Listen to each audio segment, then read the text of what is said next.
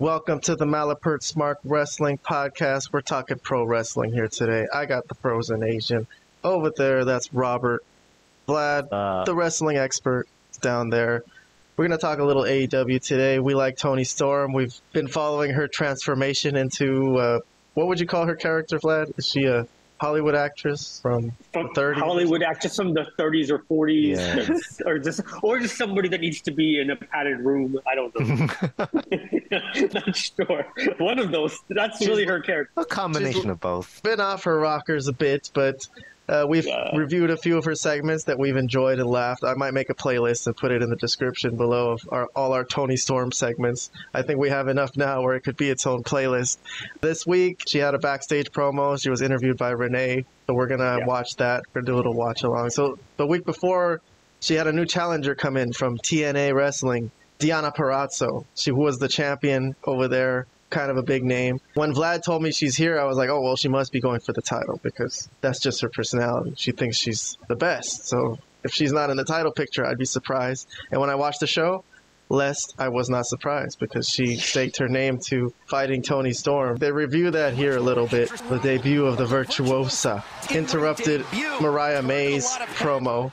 Slapped each other and got into like a little fight, but Mariah May is Toni Storm's sidekick, if you don't know. So this is the first time we hear from Toni Storm since this incident. Guys, I'm here with the AEW Women's Champion, Toni Storm. Toni, I would love to get your reaction to everything that went down last week. Yes, Miss Storm, did you watch my match? Darling, I was sent a screener, and then I didn't see a single other frame. How did it go? Did you do an arm drag?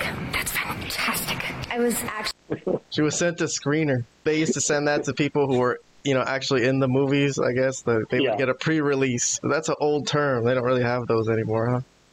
No, for sure not. I remember screeners used to get leaked, so sometimes they'd sell those screeners on the bootleg market. But I love that she asked if she did an arm drag. I didn't see any of the match, but did you get an arm drag in?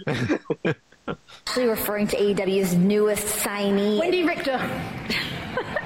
No, talking about Deonna Purrazzo. She made a shocking debut and actually said that she was coming for your title. And she kicked me in the face. Darling, have a chocolate.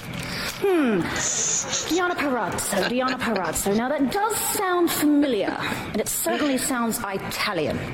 Oh, all these women coming after my title. I feel like the prettiest girl at the dance. Luther, set me up a meeting with this Donna Palazzo. I'm going to get to the bottom of this. Until then, chin up, tits out, line, watch for the shoe.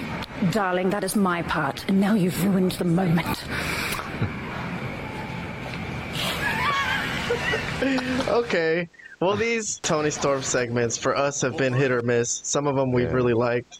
Some of them have been kind of weird misses, to say the least. But this one was nice. This was a cool one. You liked this one, Vlad. You were the one who told me to watch this one because I hadn't seen it. You told me to laugh. Donna Palazzo. Set up a meeting, Luther, which is hilarious in itself. Luther sets up a meeting. Yeah. And then Luther with the weird laugh at the end. Which I don't know about that part, but everything else was pretty good. I think this is a decent feud. If I were to give my opinion, I do keep an eye on TNA. It was Impact recently. Yeah. She was in a feud with Trinity Fatu, I think, recently, which was all right. I think she's a good promo. I think she's a decent enough worker. You were critical, of this women's division, but there's some people coming in, so let's see what happens. Well, yeah, I don't know much about her. I've heard some things. I heard, she's good, but I can't comment on someone I don't know at all. I haven't seen any of her work, so she seems okay so far from what the little that I've seen of her in AEW, which is just that promo, basically. Well, I don't know about the way they introduced her, though. They just pushed her right into the title picture without really anything for this audience. You would have to have watched TNA to know anything about her. True. So that was not really done perfectly well to me. Maybe they could have built her up, have some teaser promos to give her something to make her look like she's important coming in. Maybe a squash victory, something like that, Sure. Old school. Robert, any thoughts before we move on from this segment? Well, you did mention that we thought of Toni Storm's segments to be hit or miss. I feel like since she took on this character of an actress, it's been mostly miss for me, but this one, I thought she did well. And now I will say though, even the ones that are a miss for me for Tony Storm, I still have to give her props. Even though I'm not a fan of the character, she performs her role really well. She like really gets into it. So kudos to her. Not a fan of the character, but she does well in it. So, but yeah, this is one of her better segments for sure. It has been a little odd in terms of it's been very comedic, too slapstick comedy. And, you know, me and Vlad, we like our wrestling a little bit serious. The matches have been a little funky, a little silly, but we've just been kind of giving that a pass because in a more roundabout sense, she's very entertaining. So Yeah.